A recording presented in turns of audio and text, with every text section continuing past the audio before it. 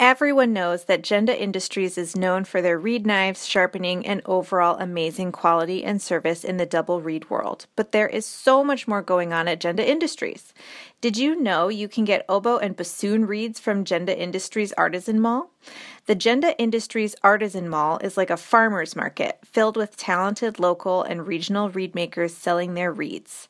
It's a great way to try out some new reeds from new makers. Who knows, one day they may be your reeds for sale.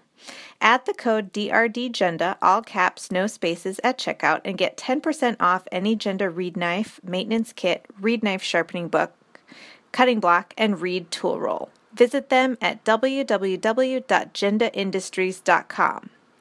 Oh, and they're more than just reed knives. Hey oboists, have you checked out MKL Reeds lately? MKL is the one-stop shop for handmade oboe reeds where you can try reeds from various makers and then select the one that is best for you. How cool is that? Visit mklreeds.com and enter coupon code _reed_dish, all caps, for free shipping on your first order. Hi, I'm Galit Kaunitz. And I'm Jackie Wilson, and you're listening to Double Reed Dish, a podcast for oboists, bassoonists, and the people who love them.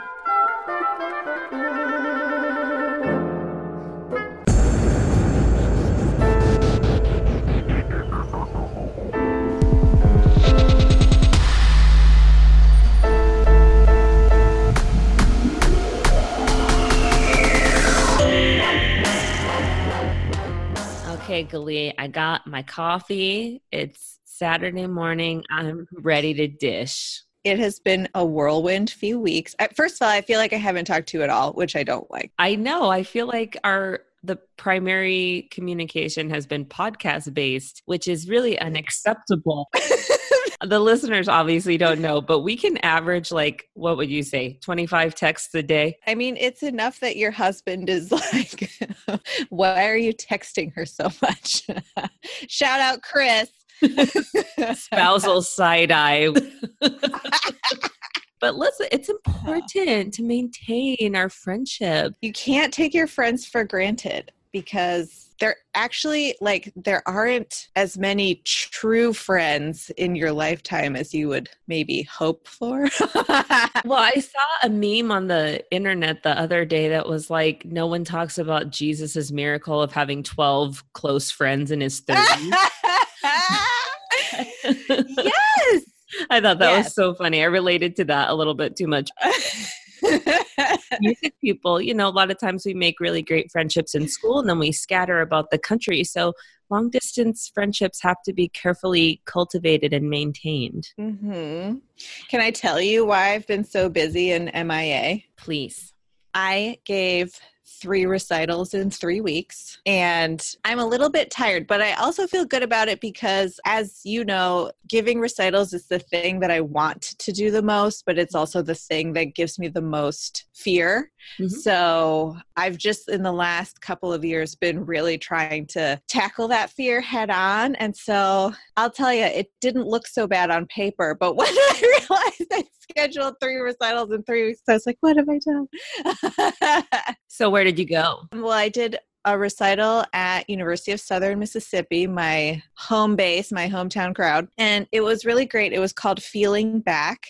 And it was a collaboration between me and Ellen Elder, my collaborative partner at USM, and our musicology colleague, Ed Hafer. And he did a 15-minute lecture at the beginning of the recitals, contextualizing the pieces I played, the sonata for oboe and piano by Hans Gall and the suite by Pavel Haas, both of whom are composers who were affected by World War II and the Holocaust, although in different ways.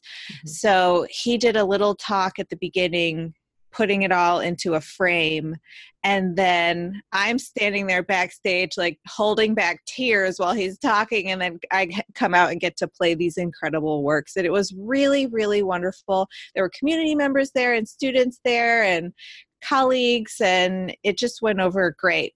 because we never actually get to really say why these pieces are so meaningful to us, if they are. Well, and you forgot Hannah and Franklin Kaunitz. Yeah, and my friend Joanna was there. So she came all the way down from Montana to see it, which was so awesome. So I had my parents and my friend and my wife, and it was really great. It was really wonderful. Then I went over to Arkansas State, and shout out to the Arkansas State oboes. I got to give a master class, and the same pieces in recital plus the Simon Sargent Homage to Hafiz, which is one of my favorite pieces to play on earth. And huge shout out to Kristen Letterman for having me out. We're doing an exchange. She's going to come down to USM later this month. And then I just got back from Central Michigan University, where I got to work with the oboes there. And I got to hang out with Linda Beth Binkley, and it was so much fun. It was so much fun. And now I'm back, and my luggage is not here. So I get to take a break from making reeds because my reed knives are in my bag.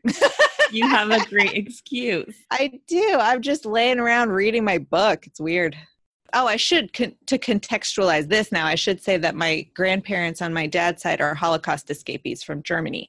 So, I have memories of them and family lore and all of these things. And, it's the kind of thing that just makes you feel really grateful to be alive, because if they hadn't escaped, I wouldn't be alive. So it was really personally meaningful. And I find that those are the most fulfilling recitals to give when it's something that I actually care about. Then I give it that extra 1,000%. Yeah, no, absolutely. It makes sense. That's kind of the same with me. And I'm very enthusiastic about collaborating with Native American composers and have several projects based around that. So I smell what you're stepping in. Oh, I have not heard that phrase before. Anyway, enough about me. How are you? I'm good. It's that time of the semester where everyone's kind of feeling the busyness, Oh, yeah. My upcoming week is a little bit bonkers. Later on today, I will welcome my mother and father-in-law for a visit, which I'm excited about because they like good restaurants and good wine, and that's basically what they want to do, and they're in town, so I'm down for it. Mm-hmm. And then we go into like midterm concert crunch week. So I'll have a lot of things to attend, which is not so stressful, but it can be a little bit of a less time available to you. You have to do a lot of things and attend a lot of things. This week in particular, though, I'm welcoming Allison Roebuck down Yay! to do a recital and master class, and I'm super excited. As soon as Allison hits the road, I've got to jump in the shower and get in a pretty dress because I'll be doing the Weber Hungarian with a high school group that evening. Awesome. Yes. So it's going to be a fast and furious week. I'm going to a fashion show, a charity fashion show on Saturday. Hold on. You're going to one? You're not in it? Girl, you're so sweet. For the listeners who've never met me, I'm barely 5 feet tall. I'm not what you... Although I guess, admittedly, the Cape Girardeau fashion shows maybe don't have, the supermodels that we tend to associate with fashion shows. But so Kendall Jenner's not going to be there? No, Gigi Hadid, Carly Claus. I don't think we're going to see them at this show. But yeah, it's a little crazy because I was just elected treasurer of the Midwest Double Reed Society. Awesome. Which I'm super excited about. And it's all women officers. And so it's just like this power posse of double reed ladies, which I'm super psyched about. But I have to be at now the Midwest Double Reed Society Double Reed Day, which is in Lawrence, Kansas on Sunday. But I already said I would go to this fashion show, and admittedly I could cancel, but it's an invitation with when you have a friendship crush on somebody and you're trying our aforementioned hard time making friends in your 30s dilemma. Yeah. And so my friend Tamika was like, I have an extra ticket. Do you want to go to this fashion show? And I'm like, yes, I do. But what it means is I'm going to go to the fashion show and then drive halfway to Kansas because it's 7 hours from where I live, get a hotel, get up at the crack of dawn and drive the other half to be there in time to start to collect dues when people start showing up for the event. So that's going to be a little crazy town, but I'm down for it. It's all great things. It's nice to be up to your ears busy with things you're excited about. Well, that's true. It's stressful, but it's I don't know, it's better than being bored. Right. But let me tell you, I've been thinking about this a little bit lately because the past couple of weeks when time has gotten busy, I've been really trying to not like martyr myself over the cause of being busy. I think that's something I've indulged myself in the past that I'm trying not to do. Mm-hmm. And especially in, I'm so busy, I didn't have time to practice today. So Yeah. I've been really trying hard to make sure I get in my time, have certain standards for how many days a week and how many hours a day that I practice in order to maintain my habit as a professional. But the one thing that in making this effort, I've noticed that I don't know if you've experienced this at all, is when I'm very diligent to make sure I get in my time, I have a really hard time not getting behind on the tasks that I have to maintain, like, I don't know, grading or emails or writing this grant proposal or kind of the reading and writing part. Story of my life. Yes. And if I'm on top of that, I feel like my practicing has suffered. Like I've been able to find a way where I don't neglect my practicing, but I have yet to find a strategy where I'm not behind on anything. And maybe that's just naive and idealistic to even have this conversation. Maybe. Yeah, that's what I've been that's the balance that I've been really seeking these past couple of weeks. It's hard. I don't know. Because I've been so swamped the last few weeks, I've been like, okay, well, I'm going to have to be okay with some people being a little bit mad at me, but maybe not a lot mad at me. Like, I'm going to wait until they're not a lot mad. How many days is acceptable to not respond to this email? How much time do I have? Right. Right. And then it's also, nobody has more of a right to my time than I do. Mm. So, sometimes that means that people are going to have to be a little bit mad. I don't know. There's no good answer, but you have to do what you have to do to stay sane, I think. And prioritize yourself, and that's not to say be selfish. Well, sometimes it is be selfish. Yeah. Well, I guess maybe not be carelessly selfish. Don't disregard others, Right. But understand that as professionals or as students, we are expected to maintain and build upon our skills as musicians in addition to being organized and having professional correspondence. So we're all and maybe even being understanding with other people, that email that you need a response to really quickly, kind of understand that the people in our lives maybe need a little bit of slack as well. Oh, yeah, for sure.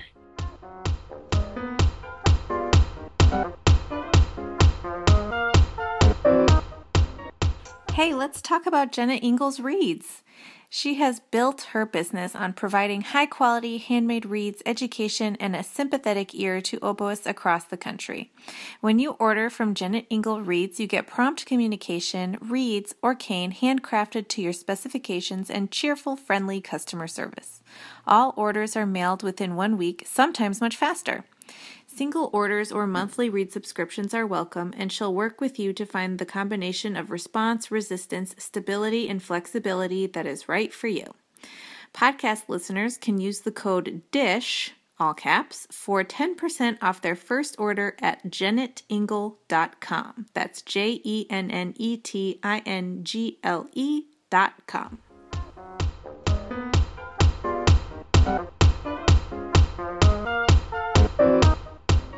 We are so excited to welcome to the podcast Elizabeth Cook Tishone, Principal Oboe in the Atlanta Symphony Orchestra. Welcome to the podcast. Thanks for having me. I'm so excited.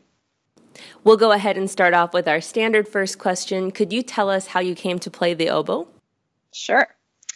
My musical life started, I guess, when I was 5. I started taking piano, and my mom hired a teacher from our church, and she taught me how to read music, and it was great, but it never really clicked for me. I didn't like to practice, and I, would try and avoid public performance, and it wasn't my thing. So in 4th grade, I got the opportunity to try the oboe, and that happened because I was homeschooled in third grade, and in New York State, they do like this instrument petting zoo for third graders to choose their instrument for the next year, and I missed that. So when I got to public school in fourth grade, they put me on percussion because they needed a bass drum player. So I played bass drum for the first half of fourth grade, and I hated that. It was super boring for me. We played tunes like the Macarena and like that. Throwback. Yeah. And then the oboe player quit, and the school owned an oboe, and they came up to me because they knew I played piano and I could read music, and they knew I was frustrated with the bass drum. And my band director asked me if I would like to try the oboe, and I said yes, gladly. And so I tried the oboe, and honestly, it was like one of those moments in life where you do something and you just know that this is supposed to happen. And I was only 10 years old, but I had this feeling of, wow, this is what I'm supposed to do. And I remember my first lesson vividly, and I told my band director that day that I was going to be an oboist. And she looked at me kind of crazy, and she said, why don't you practice and come back next week and let's see it. And I did, and I loved it, and so that's how I started the oboe. You must have had a really good read that day. I saved it. You saved it? Yeah, it was like one of those Jones reads. I still have it. Yeah. So moving forward in the timeline, can you tell us about your training and educational journey and how you got to where you are today? Sure. So I was really in love with the oboe, but ended up falling in love with musical theater in middle school. And I then made the decision that, okay, I want to be a pit musician. I love this music. It's really fun to be a part of the musical theater world. I want to move to New York City and all this stuff. So I learned like all of the woodwind instruments plus cello plus some violin, I play the violin very badly. And I learned how to improvise, and I was in jazz bands, and I played the flute.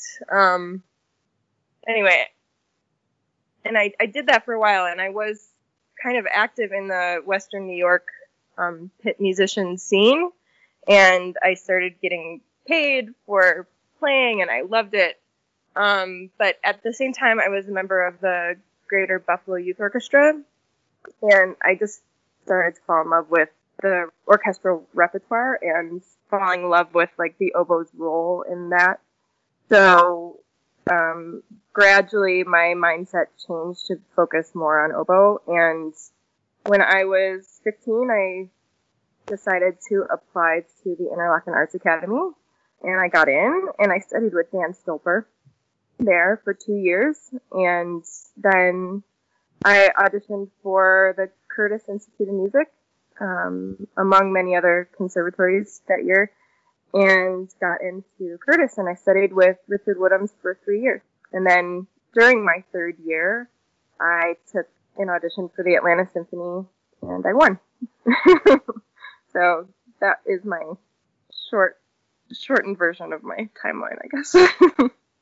Our listeners really loved hearing about people's experience in auditioning, from preparation to being there in the moment, advancing, and then finally winning the position. Could you please talk to us about the process of winning your job in the ASO? Sure. I'll talk about my preparation first. I was so focused. I just remember, I had the really great opportunity to play in Atlanta as a sub the summer before the audition. So I played this Beethoven festival with them, and I just fell in love with the orchestra, and I thought, yeah, this is something I would definitely like to be a part of. And so I was really preparing. I had this whole chart on my wall in my apartment, and I had every excerpt in a list, and every time I would really spend time and practice it, I would put a check mark next to it. Just so visually I would see, all of the work I had done. I also had, like, on my iPod at the time, this, like, audition playlist where I would take walks or do whatever, and it was just constantly playing the pieces that were part of the audition list. And so they just became, like, a part of me in a way. I listened to them so much that I wasn't scared of them anymore, I guess. And let's see, what else did I do? I wasn't a good reed maker then. I still am not a good reed maker, so I don't know how I pulled that one off. I remember making reeds a lot, and the audition for the ASO was kind of different than, like, the normal audition process. They did have a national audition that year, and it was a no-hire. And I had made it to the semifinal round of that audition, and they needed to fill out their next season with people that were potentially interested in the job and people that had advanced. So I think they took most of the semifinalists from that first audition, and then maybe some recommendations of other people that may not have taken the audition but then were interested. And they had people kind of, like, cycle in and play weeks with the orchestra. And the way they did it, since they had already had a national audition, the next audition, they could kind of structure it the way they wanted. So they took all these people, and they, after the weeks that they played, they said, does this person fit with us? Yes or no? And then they kept narrowing down the pool until it was just 3 people, and I was one of them. So I think that year I went on a tour with them. I played about 9 weeks with the Atlanta Symphony. And then, so each week was kind of like a trial week. And then we had, just with 3 people, an audition, a behind the screen audition where you had to advance. And then a semifinal round behind the screen. All of us advanced both of those rounds. And then this is really cool. They had a rehearsal where the 3 of us just came in and played the excerpt list with the orchestra. And it was such a blessing because you actually got to, like, play it the way you hear it in your head and you're reacting to people, and it was just so natural. And I ended up winning that audition in that way. So it's not really the traditional way of, like, you know, you start with a pool of 100, narrow it to 15, narrow it to 5, and then pick a winner kind of thing. It was a little different, but it worked for them, and I'm happy. So that's a really interesting audition trajectory. And we talk a lot on this podcast about the mental and emotional side of playing. And when you were telling that story, the first thing that was coming to my mind was, so you were there and you were playing with them, but you were also auditioning and in this constant state of assessment. So I would love to hear about your thoughts on performance anxiety and silencing the inner voice generally, but also how you feel or maybe strategized going about handling those things in this particular part of your career when you knew you were on the cusp of such a significant opportunity. Mm-hmm. Well, thinking back on that experience, you know, I was only 20 years old, and I was 21 when I won the final audition, but when I was playing with them, I was 20, and I think I was pretty naive, honestly. I don't know, because maybe it was, like, technically my first audition. I don't know if I thought, oh, everything's going to be like this, you know, like, and I didn't have that sense of, like, urgency. Like, I still had more schooling, more years of school.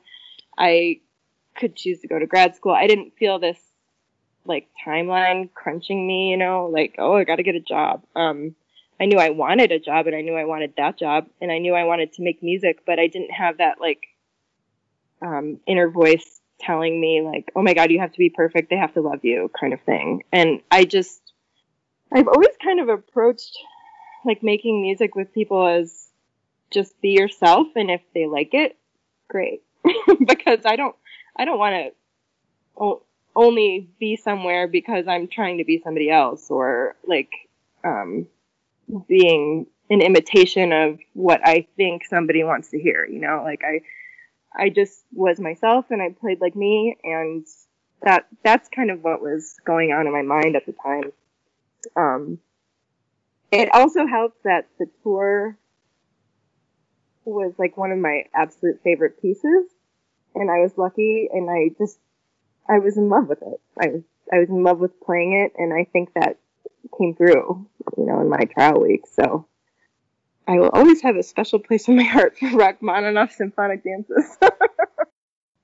So you talked about not loving your own reads, and I completely identify with that, because for me, it's always the biggest struggle to make a read that I enjoy playing on and like and trust. So what was your read making strategy going into the audition? And what advice can you give auditioners out there about their reads?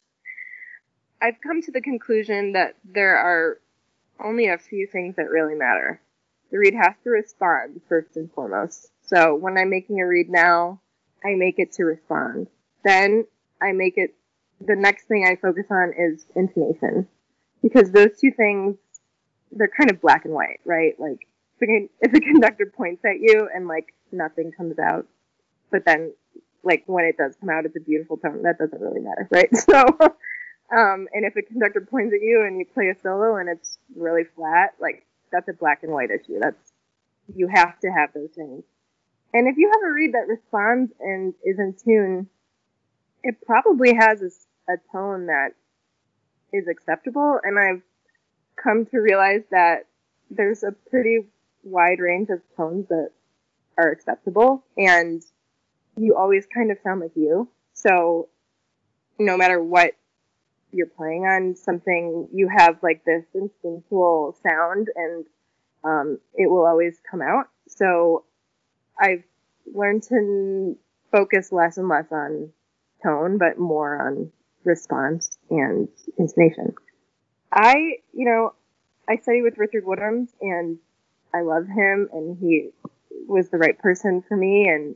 But he really, I remember him once telling me, this is my read advice that I got from him. It's like, well, Liz, you just got to scrape it till it sounds good. And I was like, wait, can you give me a little more?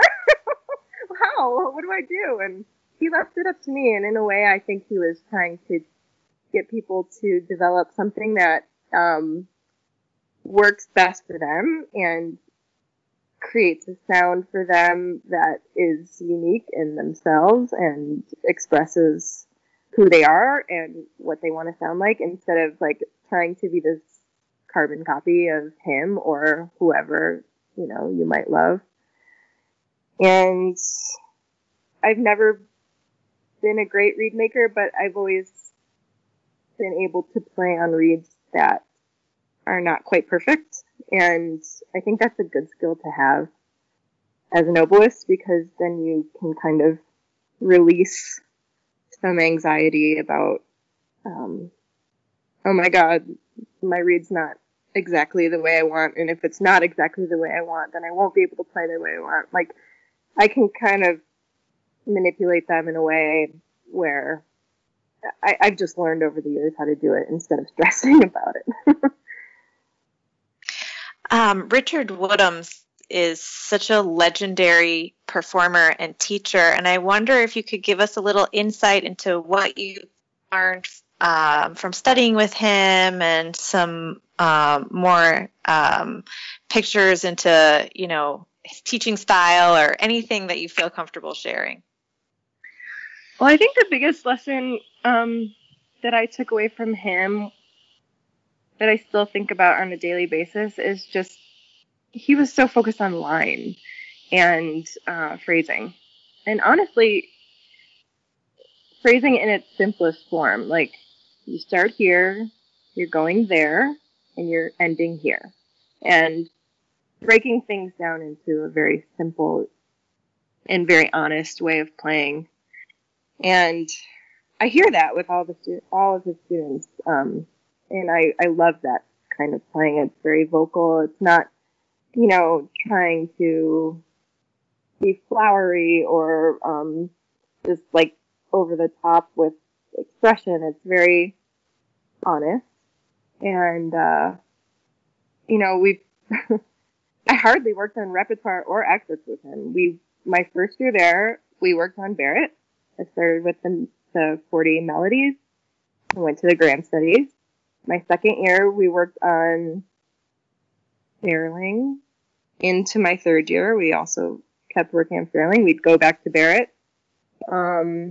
Once a year, we had a oboe recital, so we would work on a piece of repertoire with him. And if I was taking an audition, he would, spend time with me on the list, which I was very grateful for. But he could be very tough, and I had experienced many lessons where I was,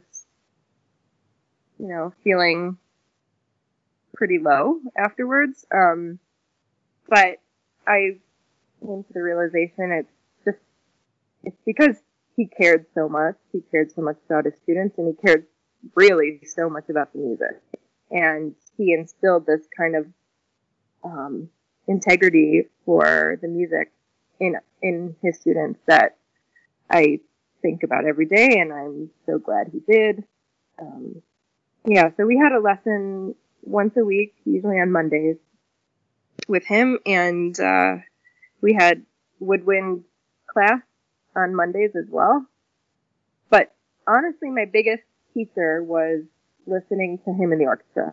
And Curtis, we had a great program where they would give us free tickets to the Philadelphia Orchestra concerts, and sometimes I went twice a week. I mean, I listened to him play all of this repertoire and concertos, and that's how I learned how to play principal oboe. I mean, he was such a leader musically, and he was so expressive, and he can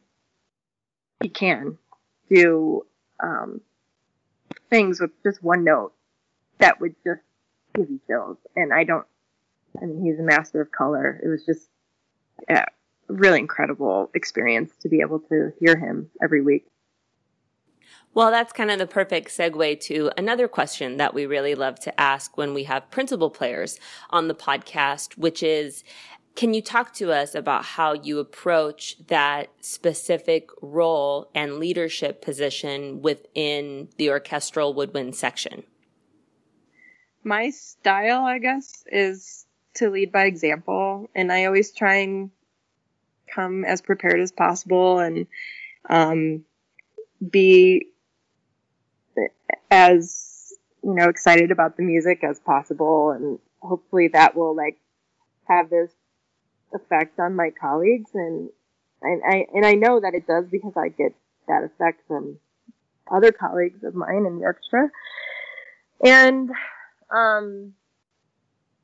what I love about playing principal oboe is, like I said, I loved musical theater, and so I was part of that world for a while. And in a way, you can become an actress for an hour or so, and you can kind of develop characters in your mind or storylines or whatever you want, and get into character and play.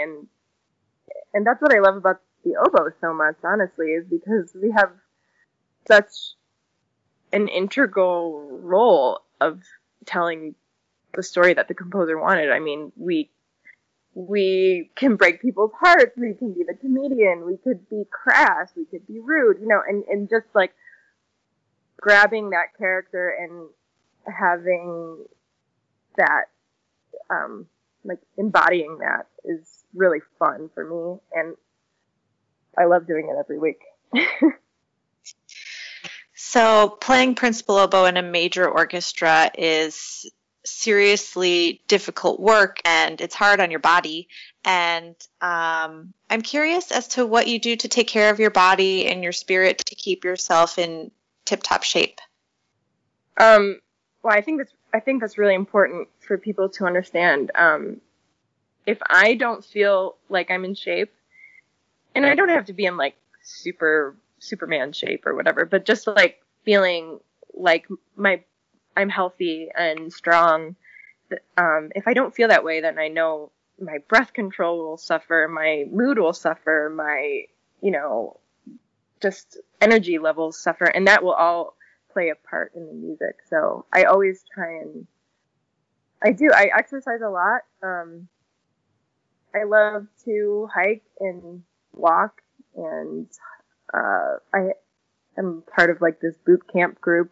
Like we meet every weekend and I don't work out.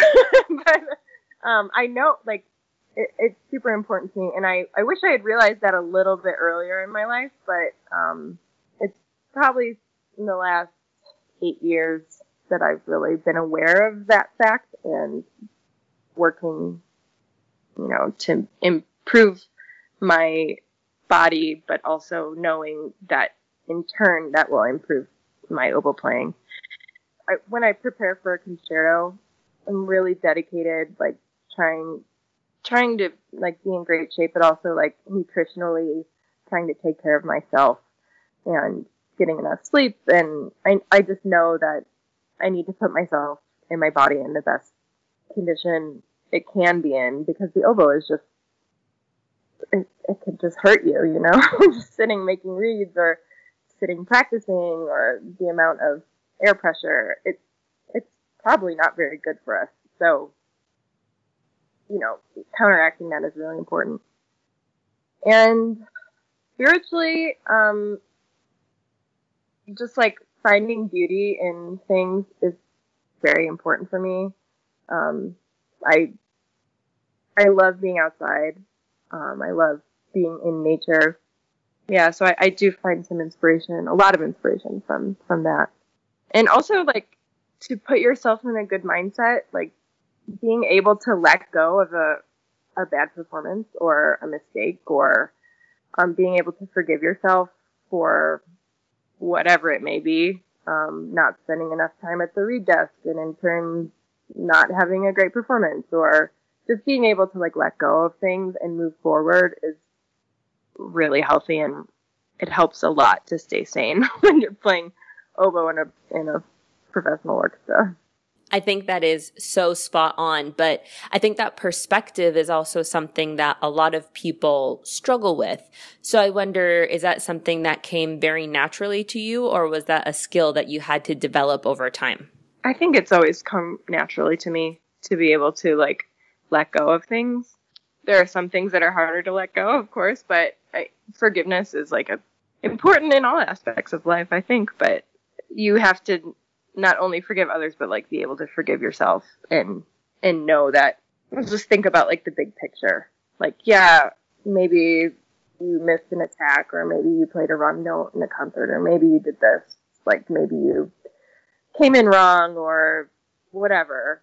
And instead of like dwelling on it and making that ruin the rest of your performance or your night or your week or whatever it may be, just like saying, okay, bye.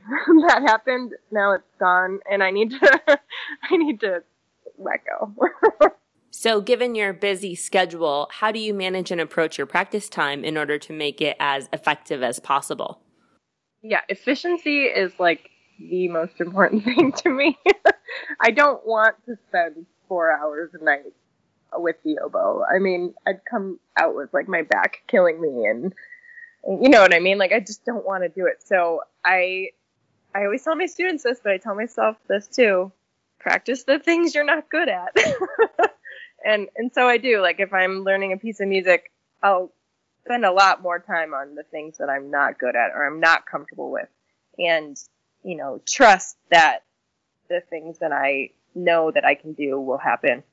And I have to be extra efficient because my husband is also a musician and we share a studio. So we also share, we have to schedule our practice times, and we have to schedule our teaching times too. So I know what I have to do for that slotted amount of time, and I try and get as much of it done as I can, but I try not to, I put my phone on do not disturb, and I try not to look at it But one kind of important piece of advice that was given to me when I was really young, probably my first teacher, Mark Dubois, probably when I was in 6th grade, he told me, if you're in the practice room and your mind is just not there, if you're just thinking about something else and you're just playing and you're not really there,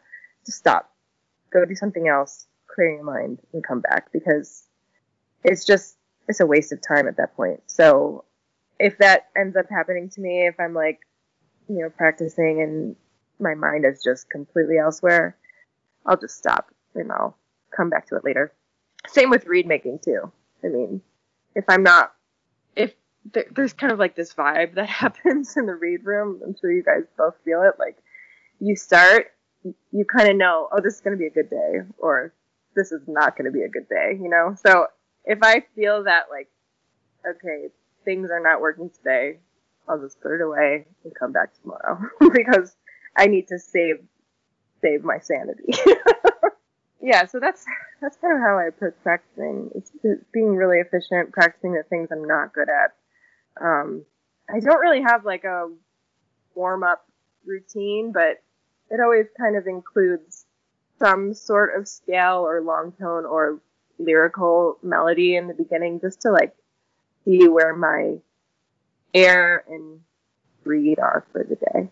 And then probably a little reed adjustment or whatever it needs, and then I'll practice my repertoire. What are some of your favorite pieces to play besides the Rachmaninoff symphonic dances? I will never ever tire of playing a Brahms symphony. I could play a Brahms symphony every week and probably be happy for the rest of my life. I know it's like really corny to say this, but usually the thing that's on my stand, I can find some kind of joy from. And so I usually am in love. Well, usually, not always, but usually I really enjoy playing the piece that's in front of me that week. I'll never tire of, I love playing Schubert 9. I love playing Scheherazade. Oh, I love playing Tombeau. I've played it many times, and it doesn't scare me anymore, and it's just so perfect. I get so excited. You picked the right job then. I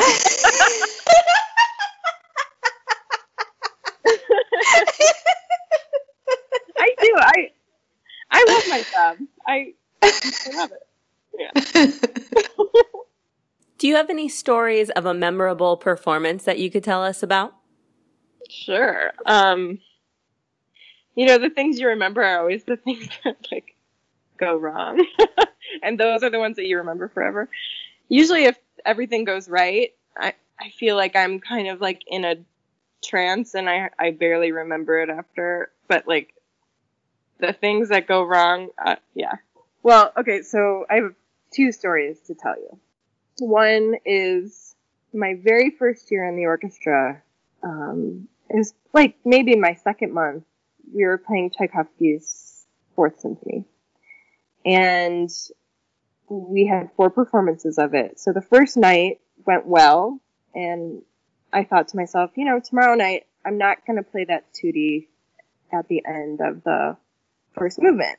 I'm just going to take a break, get mentally prepared for second movement, and it will be even better. So I did. I didn't play. And then I also didn't poke my reed at all. I was second movement. Atlanta is like a pretty humid place, but in the winter it's very dry. And this was probably late November, like mid-November or something. Oh. And so he starts the second movement. Not one thing came out of my elbow. Not a sound. No. I was like, what do I do? And luckily, no string player had started, right? Because I didn't start. And so he put his arms down, and Robert Spano is the person that was conducting, and I was terrified, and I had this reed that was soaking the entire first movement. And I was like, well, okay, I already know this one doesn't work, so I switched reeds, And I like clamped down on the thing and I played. Oh no. And somehow I got through it. I don't remember. I can't bring myself to listen to that. Replay or whatever, the recording of the piece. But people were like, I think it actually went okay, honestly. But I was just so mortified that I thought, oh my God, I'm not going to get tenure. I'm not this. Why do I have this job? I was just like doubting myself. Like, how could I have done this? And so after the concert, I went down to Robert's office because I was like, oh, I have to apologize and tell him that tomorrow I'll definitely be more aware of the readiness of my reads. And so I went down there and I apologized. And he said, why are you apologizing? I know now that you can work under pressure. And I was like, oh my God, that was like the best thing I could have heard. I was so relieved. That's the best thing anybody could have said in that moment. Yeah. And I was, I still was mortified that had happened, but I felt like, okay, in the scheme of things, something like that, even though it seems like this huge deal in the moment, it's not really that big of a deal. Like, life goes on, And so I was very grateful for Robert for that. And you also don't know, like, how it comes across either, because, like, it probably came across beautifully, and it's just your feeling about it that feels off. Yeah. And so the next story I have to tell just happened to me recently. And I was playing the Mozart Concerto with the Atlanta Symphony, and Carlo Rizzi was conducting. And Carlo is a left-handed conductor. And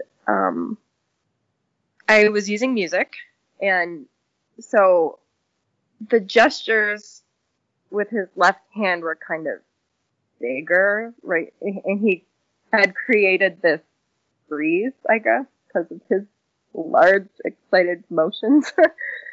And it caught my music and turned the page. And so he actually saw it, and he got off the podium and flipped my page back. He's actually an oboist, so I guess he would know, I don't know, where I was or something. And he flipped the page back, but as soon as he got on the podium again, it caught my music again and shut the page. Oh, no. And at this, the audience is going like, like all these gasps and stuff. And then, like, I made a mistake, and he looked at me, and he's just stopped the concert. And because at that point, I was just like, in my mind, I was like, what do I do? I think I have this memorized. I played it a million times, but like, I wasn't focused. I was just like totally scattered. And we started again, and he made some joke about how he was creating wind, and the audience laughed, or it's like a fart joke or something. And so I moved my stand slightly away from him, and we started again at the da-da-dum, da-dum, started there. And from that moment on, I have absolutely no memory of playing the piece. None. Oh my God. At all. So I walk off stage. It was like complete autopilot. And I walk off stage, and all my colleagues were like, oh my God, I can't believe that how you handled that was like so great. And I was crying. I was upset. I was so like, I felt in the moment, I felt like, oh my God, if I would have just memorized this piece, like this serves me right. This is karma, stuff like really negative thoughts. And I was really upset. So fast forward a couple weeks, what is he called? The recording engineer for the symphony came up to me with the broadcast edition, of the piece that he was going to give to the public radio station to broadcast. And so I asked him, which night is that? And he said, oh, it's Saturday night. And that's the night that happened. And I said, really? And I listened to it, I listened to it, and it sounds fine. It sounds great, actually. I'm really proud of it. And it's just amazing to me, and it's taught me a lot, actually. It's just that if you're really prepared and you you know it well enough to go on autopilot, even if you're in this like panic mode, that like something inside you just takes over, and if your mind is elsewhere, you can still create beautiful music. And so yeah, in a way that was a cool lesson, and I don't recommend people to try that at home. That really sucked in the moment, but I did learn a lot from that in a way. So those are my 2 horror stories. Those were incredible. I had one other story. Please. So the night before my audition, that, you know, the audition I was talking about before where there was just like 3 people, the final audition for the ASO, I decided I'm not going to like sit in my hotel room and worry and get nervous. They had a concert that night. I was going to go to the concert. And I had asked the personnel manager, because I had a relationship with the whole orchestra because I had played there for 9 weeks. I had asked him, you know, is it okay if after the concert I can just like test my reed on stage, like play a few notes? And he said, yeah, it's totally fine. So I had my oboe with me, and I was listening to the first half of the concert, really enjoying it. And then they knew I was there because I had written to our personnel manager, and he comes running down during intermission. He's like, Liz, our second oboist got sick. Like, at the time, she had just recovered from some surgery or something. It was reacting with her in a weird way. So she was falling asleep on stage. And he said, can you play? And I was like, well, yeah, I can play. And so me and her name is Deborah Workman. She was the former second oboist in the ASO. We swapped clothes in the bathroom, and I walk out on stage. Dwight Perry is the person that's playing principal that week because it was during that season where they had to, like, you know, fill in for principal oboe. And I had never met him before. I think he had just won Cincinnati. And he looks at me and he's like, have you ever played Copeland 3 before? And I'm like, nope, I've never even heard it. And so oh my God. Just, like, quickly goes through, like, this is exposed, let's try this, it's a duet, this is your solo, this is this. And I just, like, I got through, like, we worked for like 10 minutes, and then concert started, and it went well. And I was like, I never heard the piece, and then the fanfare for the Common Man part happened, and I was like, oh, okay, I've heard this before. And like, we keep going. And it went well. Robert ended up giving me a like special acknowledgement, like second oboe solo bow. And that actually was, in a weird way, a blessing in disguise, because it totally made the next morning way less. I was way less in my head because I had just done that. Anyway, that was a crazy story too. I feel like cool under pressure is such an understatement for you. I read this article once, like I saw this article on like BuzzFeed or something, like it was about a type B personality, and I have never ever read anything that has defined me more than that article. Wow. I was like, okay.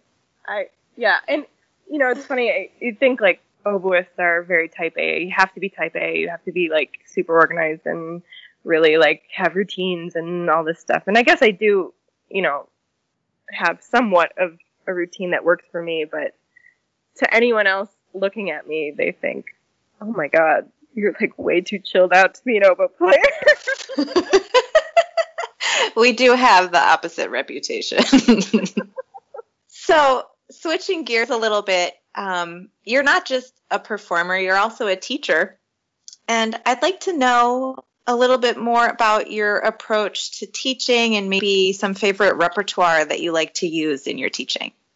I've had some really fantastic students, and I've been really blessed that, you know, some of them have gone into music and starting to have a career of their own. And I remember thinking, when I had the opportunity to teach someone that had that kind of talent and was just a really superstar student, I remember saying to myself, I'm never going to tell her that something is hard. Because if I tell her, oh, this is really, really hard, she may just like somehow get this mental block of like, oh, and somehow look at it differently instead of having this open-minded approach and very take on anything kind of attitude. And so I still to this day, I try and not give people judgments about certain aspects of oboe playing or repertoire, because I feel like if you kind of give them your own jaded viewpoint of it, it will become theirs, and it may necessarily not have to be theirs. So some of my favorite things to teach, I love Fairling. I think it's so vocal and challenging in all the right ways, and so I end up teaching a lot of Fairling, but yeah. What advice do you have for a young musician who aspires to have a career like yours? Give yourself the best chance at it, I guess, would be my answer. So listen to as much music as you can. I mean, things are so different now, and students now have like a library constantly available to them in their hands. Like, they have access to so many recordings, and IMSLP and all of this stuff that wasn't there when I was a student. So there really is no excuse not to have listened to a piece anymore. I think embrace all kinds of music, not just oboe music. Listen to chamber music, string chamber music, pianists, vocalists. Listen to contemporary music. Listen to pop music.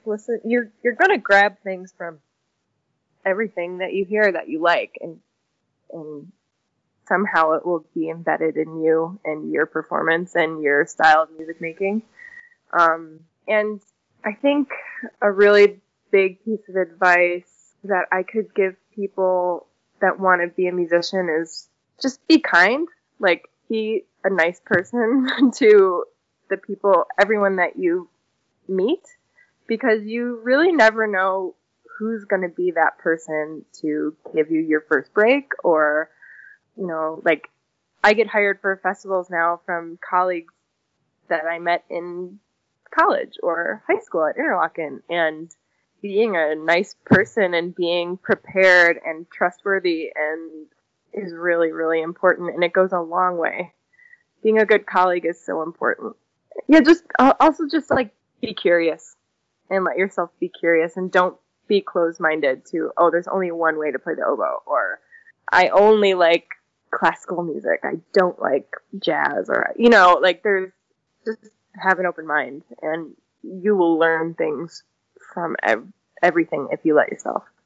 Liz, it has been an absolute pleasure to talk to you. I was smiling and nodding the whole time.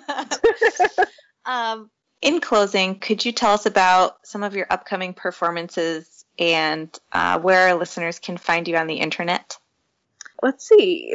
On the internet, I don't have a website, but I have a Facebook page and an Instagram page. My Instagram page is mainly pictures of pretty things. It's less about the oboe. I do share like stuff about oboe on my Facebook page, and also, let's see. Oh, upcoming performances. Next week, I'm playing with the Grand Teton Music Festival, and we're playing Mahler's Third Symphony. And in 2 weeks or 3 weeks, I'll be at the IDRS convention, and I will play the Bliss Quintet and one of the evening concerts. So I'm really excited about that. The Atlanta Symphony has made a lot of recordings, and I have a few recordings on YouTube. So yeah, you can find me there. Great. Thank you so, so much. Thank you guys. This was great.